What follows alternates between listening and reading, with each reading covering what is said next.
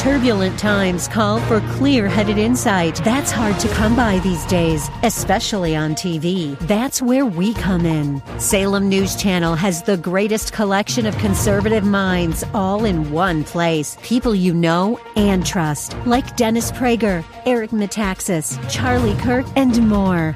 Unfiltered, unapologetic truth. Find what you're searching for at snc.tv and on Local Now, Channel 525. It's been a hard day's night, and I've been working like a dog. Are you ready to get down to business?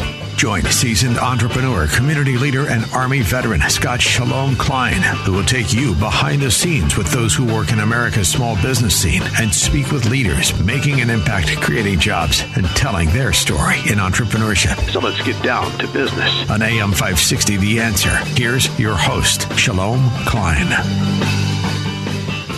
And indeed, we're all about small business, jobs, and entrepreneurship. In business, we talk a lot about business here. You're on with Get Down to Business, and I'm your host, Shalom Klein. Remember, you can always download podcasts on my website at syklein.com. While you're there, don't forget to follow me on Twitter at syklein. So I'm very excited for our conversation today. I'm thrilled to be joined by Henry Mintzberg, who has, believe it or not, been the author or co-author of 21 books. His latest book is Understanding Organizations, Finally, Structuring in Sevens. Before that, Bedtime Stories for Managers. I love the titles. So props to you, Henry, for whomever is involved in that. He is quite the impressive individual. And Henry, what I wanted to talk today is, I know that we live in a world of organizations from the moment we wake up in the morning to check the weather on a radio station like AM 560 or until we get to sleep at night after uploading a deposit to the bank. In between, we're transported by a subway, fed by a restaurant, work out in a gym. But do we really understand about those beasts? How do they work? When don't they work? And how do we make them any better? So again, Henry, welcome to the program. Thanks so much for joining us. Thank you, Shalom. They work fine a lot of the time, but we don't understand the differences between them. So, we had a business school in Quebec where the dean, they appointed a trucking president as a dean, and he... the good trucking professors left and the bad trucking professors stayed. We mixed them up.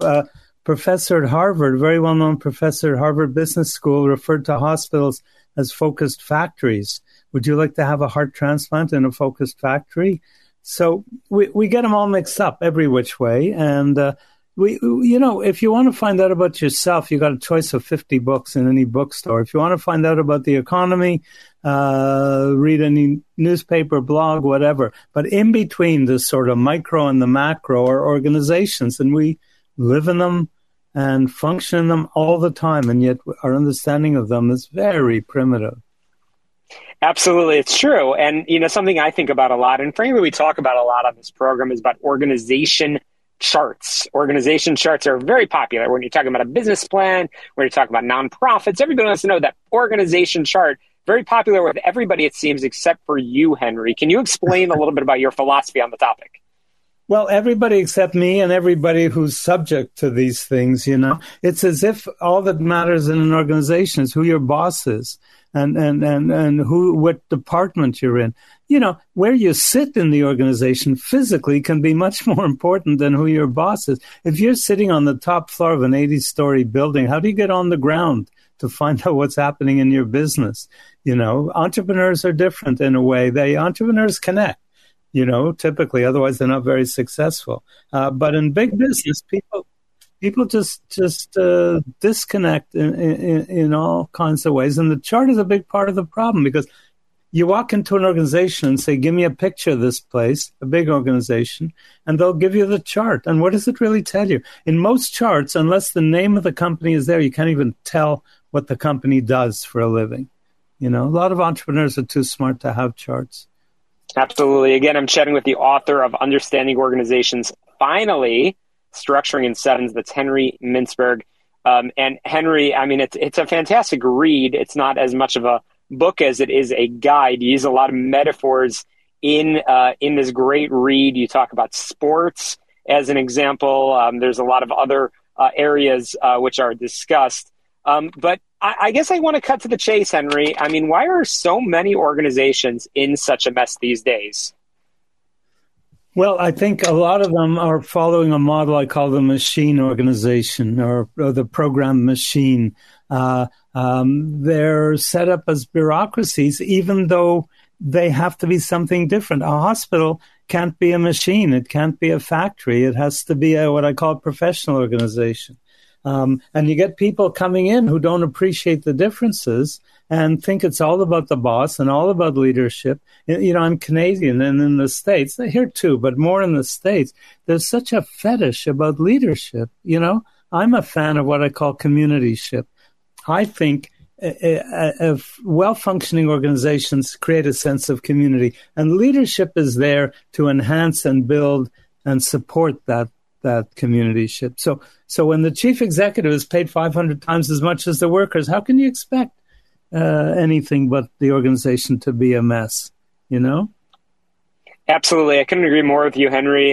You talk, on really this, some of your observations from your time. And I know you've written or been the co-author of 21 books. So I want to take a step back for a moment, Henry, and just talk about sort of the lens that you wrote this book with. What are some of the things that inspired you to write book 21? And what are some of those? Where have some of those analogies come from? Well, it's actually book number 2 revised. I wrote the first version, give you an idea of how old I am, but I wrote the first version in 1979. And then I wrote a shorter version in 1983, and that's been my most successful book, but not successful enough because the general population doesn't understand organizations. So I thought I'd take another kick at the can and try and offer something where people can understand what organizations are all about. That's why I did it, and I think it's important. We live in, as you said at the beginning, we live in organizations. We're entertained by organizations. We're harassed by organizations, and we need to understand them. Harassed by organizations, indeed. So, it's interesting.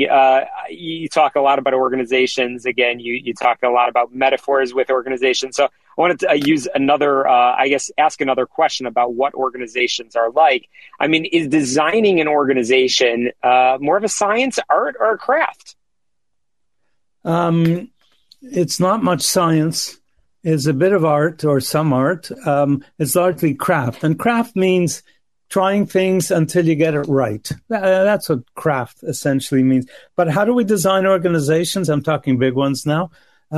We have people who are in sort of the top floor, what are called technocrats or analysts or whatever you want to call them, and they decide how you're going to interact with other people.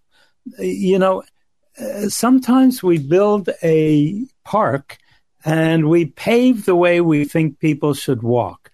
And in Prague, there's a park where people are trying to get from a main road over a bridge, and they paved the park in an S-shaped thing. And so the people of Prague said, the hell with this, and they walked forward. In other words, the people repaved the park. And that's the way we have to design structures. We have to give people a chance to work out how they're going to work together, and then we can formalize the structure. But we're too quick to race into formalizing structures without checking with the very people who have to do it.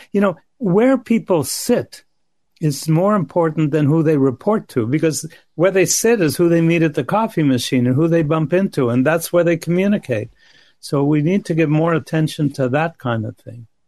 Henry, we have just over a minute remaining, and one of the things that we like to do here on Get Down to Business is make this really, really practical. You as mentioned, provide a lot of analogies. You certainly take your decades of experience and really, I mean this in the most positive of ways, dumb it down for any reader that wants to understand. But I want to know what you would recommend for our listeners that they put in practice, maybe in their small organizations, small businesses, but what can they do to make their organizations better in the week ahead?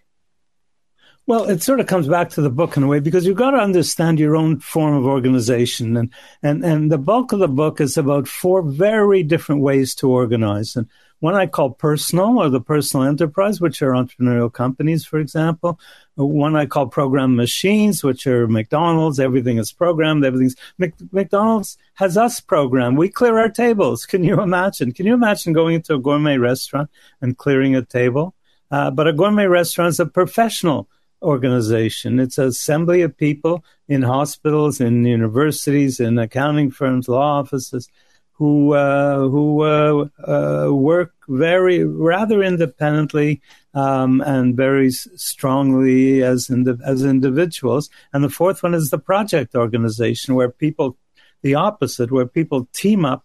They're still highly skilled, but they team up and work together. If we mix those up, if you try and run a project organization like a machine organization, or try and run a machine organization like a project organization, or more commonly, try and run a machine organization, Henry, personal organization. Let's leave it there, because I don't want to give away all the secrets in the book.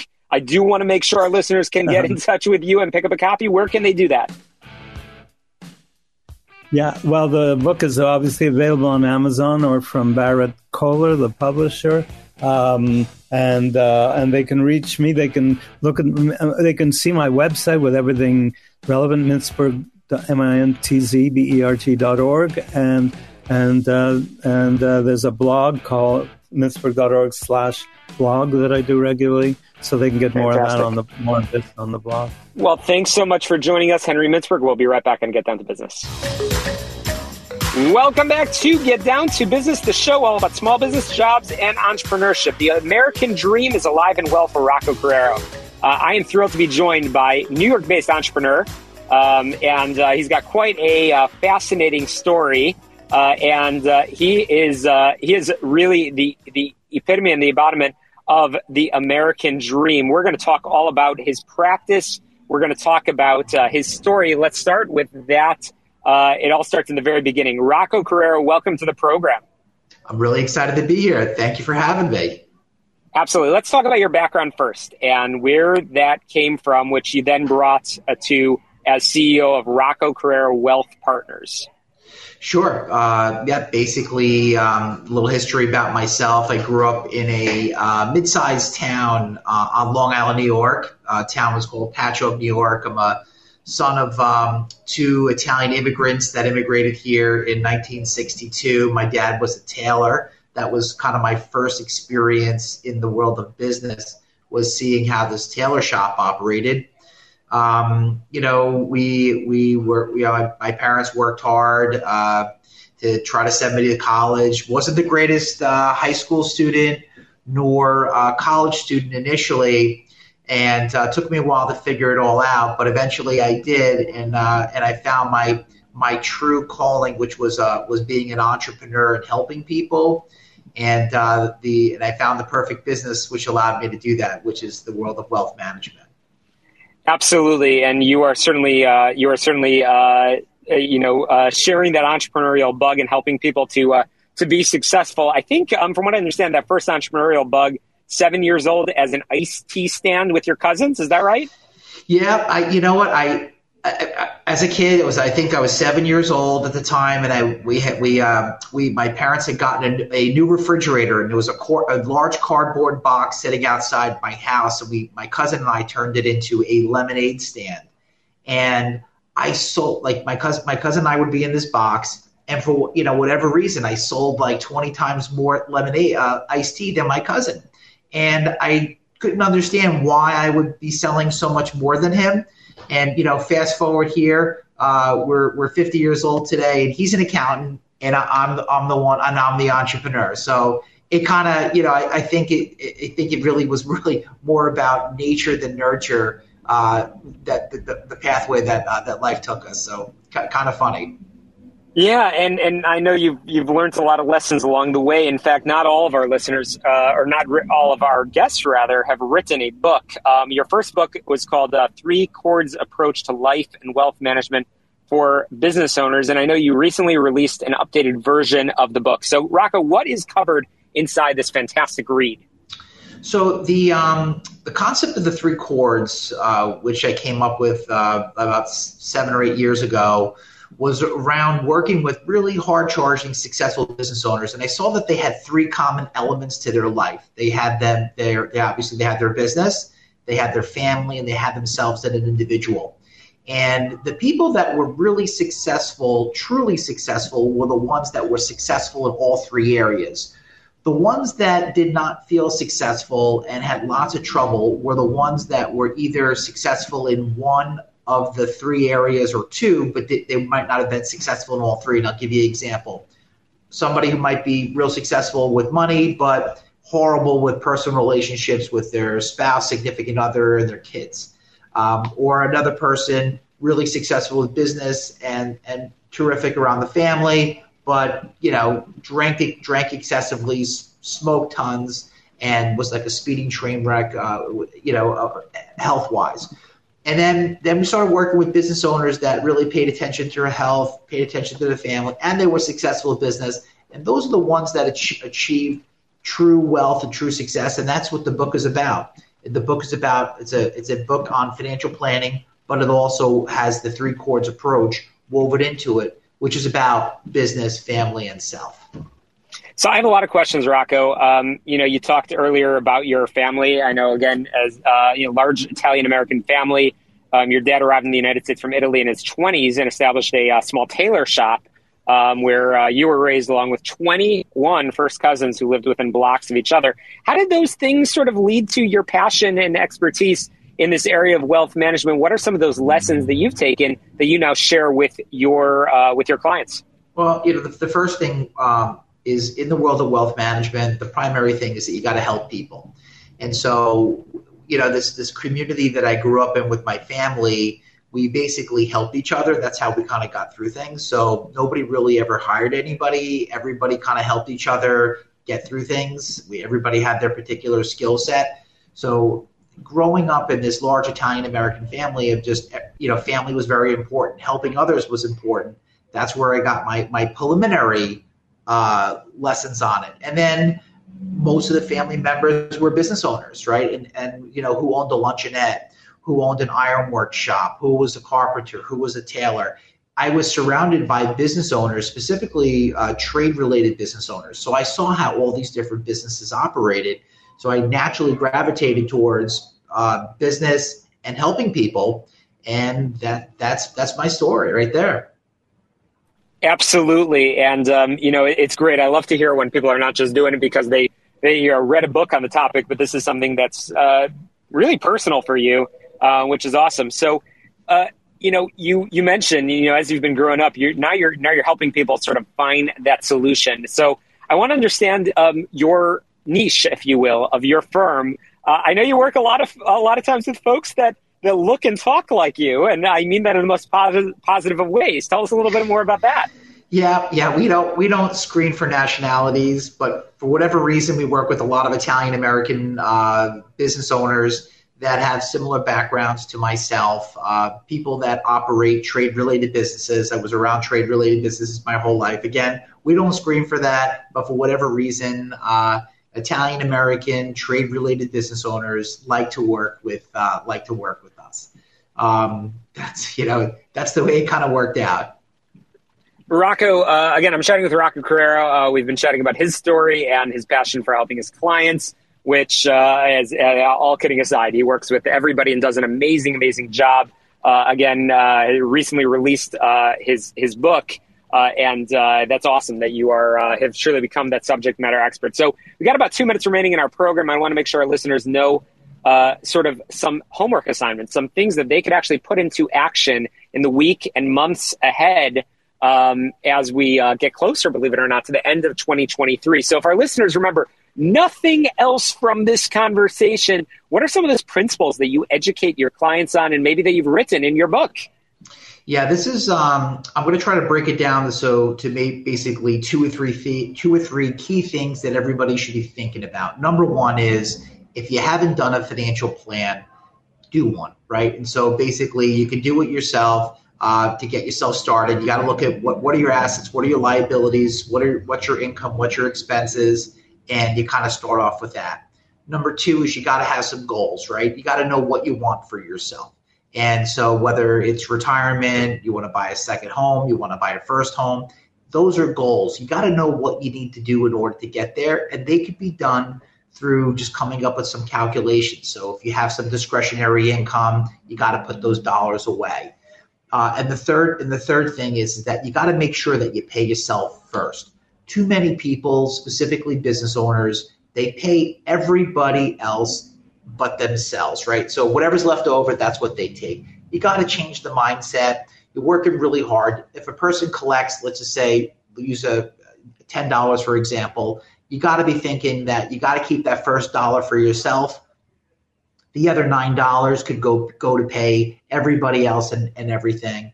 And that's the third tip. You got to make sure you pay yourself first, because if you don't pay yourself first, you really won't end up by paying yourself. And what I mean by that is sometimes people confuse. So, well, I cover my expenses. I'm talking about the money you actually keep, the dollars that you keep for investments for yourself, not your living expenses, but what you really keep after paying everything. And those are the three areas right there. Yeah, Rocco, I've been taking diligent notes in this conversation, and I know our listeners will as well, but they definitely will want to get in touch with you and pick up a copy of your book. So I want to leave our listeners in our last 30 seconds remaining with those opportunities. How can we get in touch with you? Yeah, they can go to my website, which is roccoacarrero.com. That's ROCCOACARRIERO.com. Fantastic. Rocco Carrero. We'll link in our show notes as well to make it super duper easy, because that's what you do for your clients. So we need to do it for our listeners as well. Appreciate your expertise. Appreciate you coming on the show. We'll be sure to share it, and please do the same. And can't wait to have you back on real soon. Thanks for sharing your real passion and expertise. Got a lot more in store in the second half of the program, so don't touch that dial, Chicago, or wherever you may be listening. We'll be right back on Get Down to Business, the show all about small business, jobs, and entrepreneurship.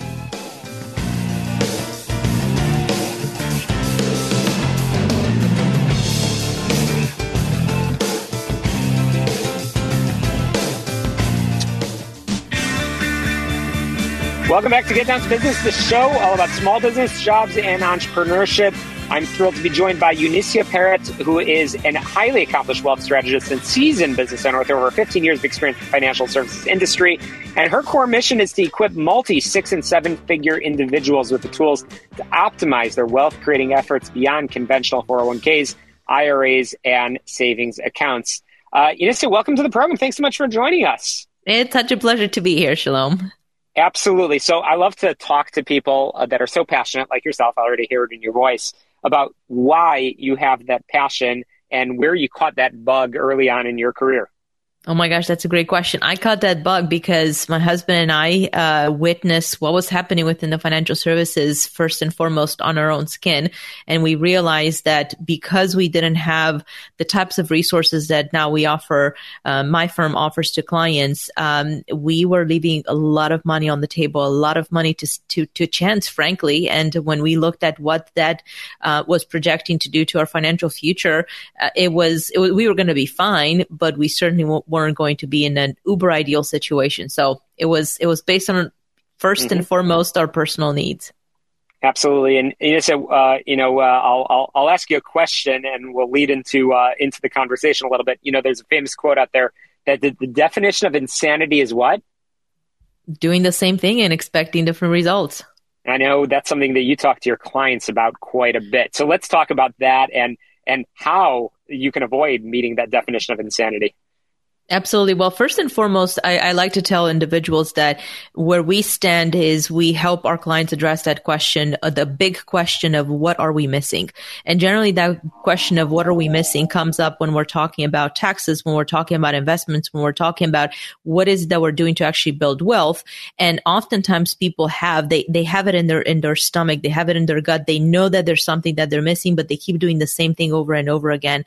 And I will have to tell you, Shalom, I've been in so many situations where the clients will ask their financial team, what more can I be doing? And the response on the other end is, we're already optimizing. We're already doing everything that you should be doing. All you have to do is just hold tight. The market does what it'll do. It'll go up and down. Ultimately, you'll be fine.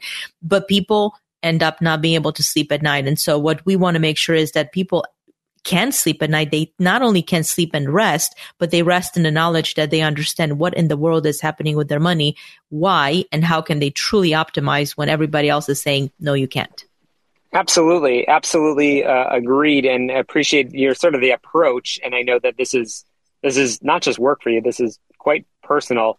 And one of the things that you talk a lot about, and I know you are a very accomplished public speaker, which enables you to deliver financial empowerment and wisdom at conferences and events, is that avoiding a cookie cutter plan, because nothing should be cookie cutter. What's true for me, is not true for you, and certainly not true for the next person that might be tuning into this program. Is that right?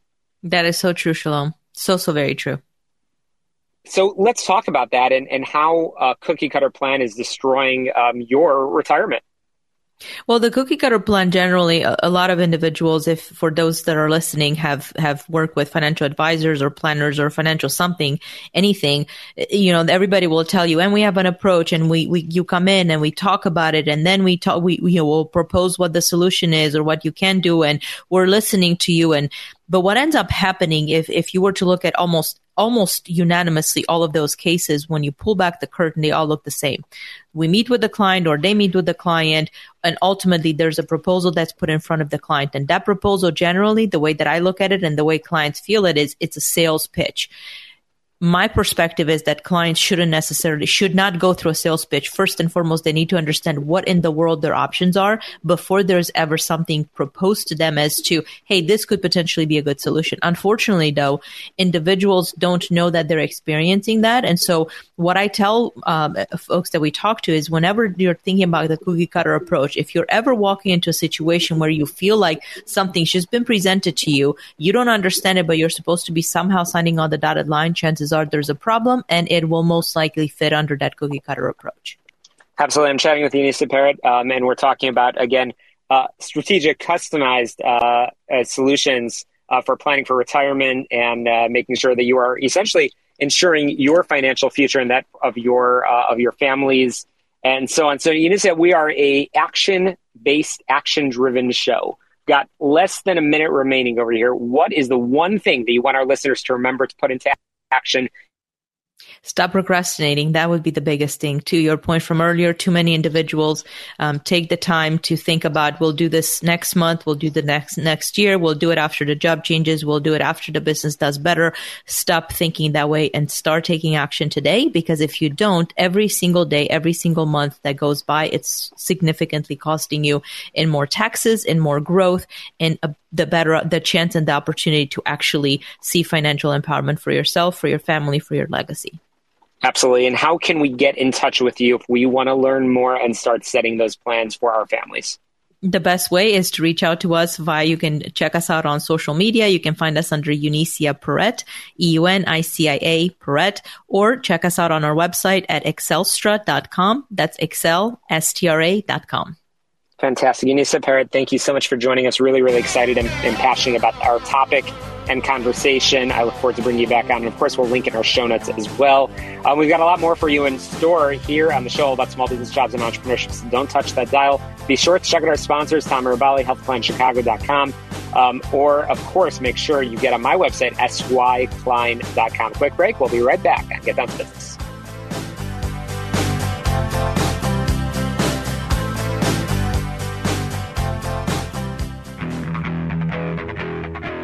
Welcome back to Get Down to Business, the show all about small business, jobs, and entrepreneurship. Leadership and conflict resolution is something that comes up very, very regularly on this program. And that's why I am thrilled to be joined by the expert on those topics, Penny Tremblay.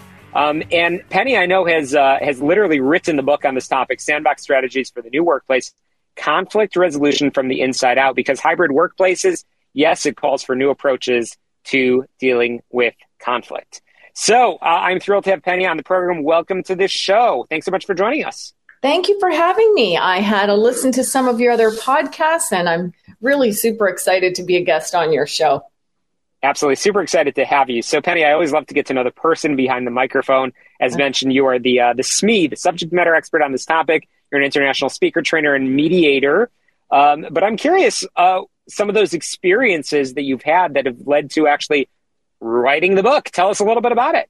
Well, in work or in any relationships where you're working with people, there's the opportunity to get entangled. And I am so fanatical about relationships. They're very fascinating to me. And I know that you know this because one of your previous guests was talking about networking. And I know you're the king of networking. And so much of business happens because we have good relationships, and companies are struggling with retaining employees, and companies are struggling with employee engagement. And, as you said in the intro, the work from home, the remote factor is becoming an added layer of complexity because distance erodes trust. So we really have to work on our relationship building skills. And so that's really nice and easy when things are nice and easy. But what do you do when you're in a sandstorm? Absolutely. 100%. And I know that you have a beautiful family. And I know you spread your time certainly sharing your expertise with businesses, with organizations all over. And you have, I believe it's 8 different themes. You call it the Play Nice strategies. Right. So let's talk a little bit about some of the things that you see sort of as trends, if you will, as it comes in workplace relationships. And maybe we'll be able to give the Cliff Notes version of those Play Nice strategies. But Penny, let's talk about some of the places that you work with and the things that you see. Okay, so the most important theme that I see is that most of conflict resolution is an inside job, meaning that we get entangled with other people because of old stories that we are packing around that aren't even related to today. For example, we didn't always grow up in a family that managed through conflict well. And so most people avoid conflict. I think when people get entangled with others, one of the first things that they should really look at is, what pieces of this are mine? How am I showing up to this? And so the personal approach to leadership is always my first approach. The Play Nice strategies are equally divided between PLAY are all personal leadership strategies. And then the NICE are about nurturing relationships with other people, because I often say, can't build a castle on quicksand. So we need to be solid. We need to excavate our own sandbox, do our own digging, get rid of those cat turds that have been buried long ago or at our last job or with our ex-partner or our, early familyhood or childhood or school situations, and then really have some level ground for positioning ourselves for really good play. Penny, before we go to break and then we're going to actually talk about some of those Play Nice strategies, I want to talk about that hybrid environment. We often use that term, the new normal and all that good stuff. But Penny, did you wake up in the middle of COVID and say, gosh, folks are working remotely, I've got to pull these pieces together? Is this something that you were sort of watching some trends prior to that? Yes, I was terrified because my brand, or my entire life's work, I was wondering if there was even ever going to be any more conflict. And if there wasn't, that would be fine. I could retire. But I did a research project about the effects of COVID-19 on workplace conflict and found that there is more conflict in the workplace, even though people weren't going into work. And a lot of it was because of 3 things. Number one, people were at home and they were spinning in their own thoughts. For example, where am I in regards to the rest of the pack? Are people ahead of me? Why am I not finding out information that other people are finding out? And they just didn't have that communication that goes without talking. When you go into the office, you absorb a lot of information without even saying anything. Who's here, who's not here, what's on the bulletin board, whatever. But when you're at home and you're isolated, you have the same situation that a lot of satellite offices have had for years. They just don't feel a part of the mothership. And that creates insecurities. Another reason for increased conflict is that managers didn't really understand how challenged employees are working from home. So in my research, I realized that managers didn't think that there was conflict, but there was a lot of conflict brewing under the surface with employees, because when we split out that data, that message was loud and clear. No, there certainly have been a lot of things sort of bubbling under the surface, and I'm glad that you've uncovered it. And I know you don't just sit in the shadows, you actually get your feet wet, if you will, and have those conversations. When we come back after the break, we're going to talk about those Play Nice strategies, but I encourage all of our listeners to get in touch with our good friends, sponsor of the program, Tom Mirabali, at healthplanchicago.com, or, of course, give them a call, 630-863-3477, 630-863-3477. Again, a quick break on the program. We'll be right back.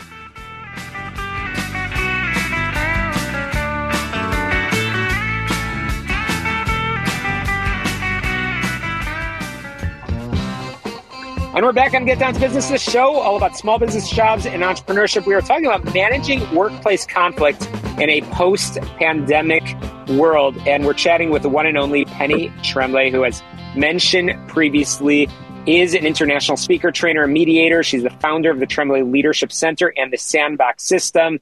Penny, I know you teach people how to play nice in the sandbox, and really that's what I wanted to dive into. You talk about some play nice strategies. We only have a couple of minutes. Penny, tell us what we need to know to make sure that we close out 2023 for success. Okay. Well, not only do I teach play nice strategies, but I do a workplace mediation and complete workplace restoration. So these strategies come from a decade of my work actually getting in with organizations and helping them resolve conflict.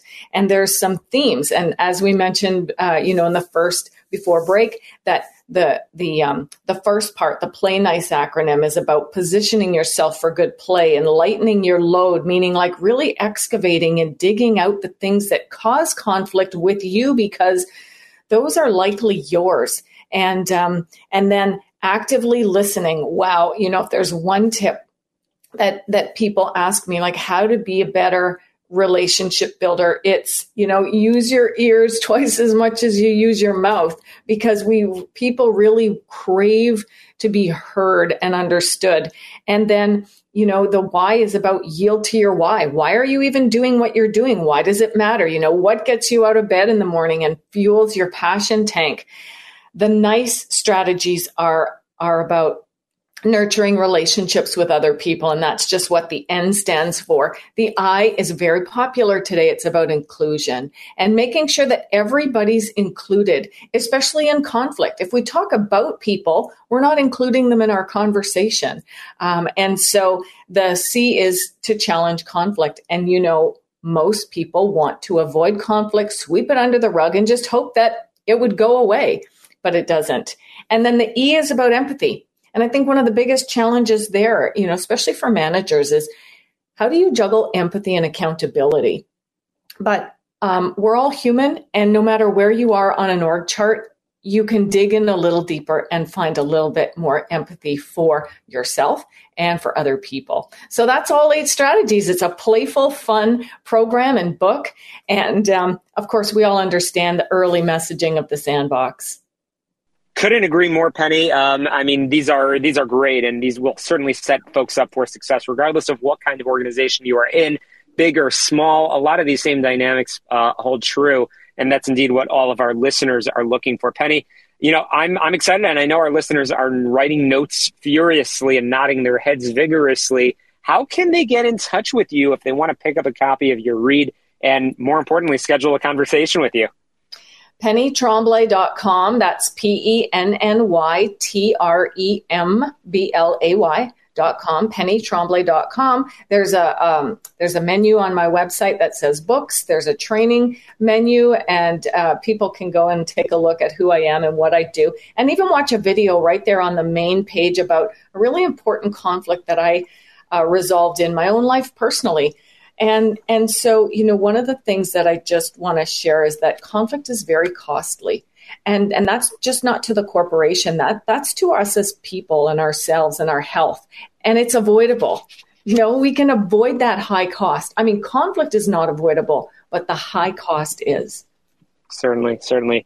Well, Penny, really appreciate you sharing your expertise with our listeners. I can't wait to bring you back on real soon. We'll link in the show notes to your book, to the read, to your website, and so grateful for you joining us. That's a wrap for us here on Get Down to Business, this show all about small business, jobs, and entrepreneurship. As always, you get on my website, SYKlein.com, or of course, go to your favorite podcast app. Doesn't matter whether it's Spotify, Google, Apple. Just search for Get Down to Business and make sure you leave a rating, review, comment, share. It makes it even easier for others to find the show.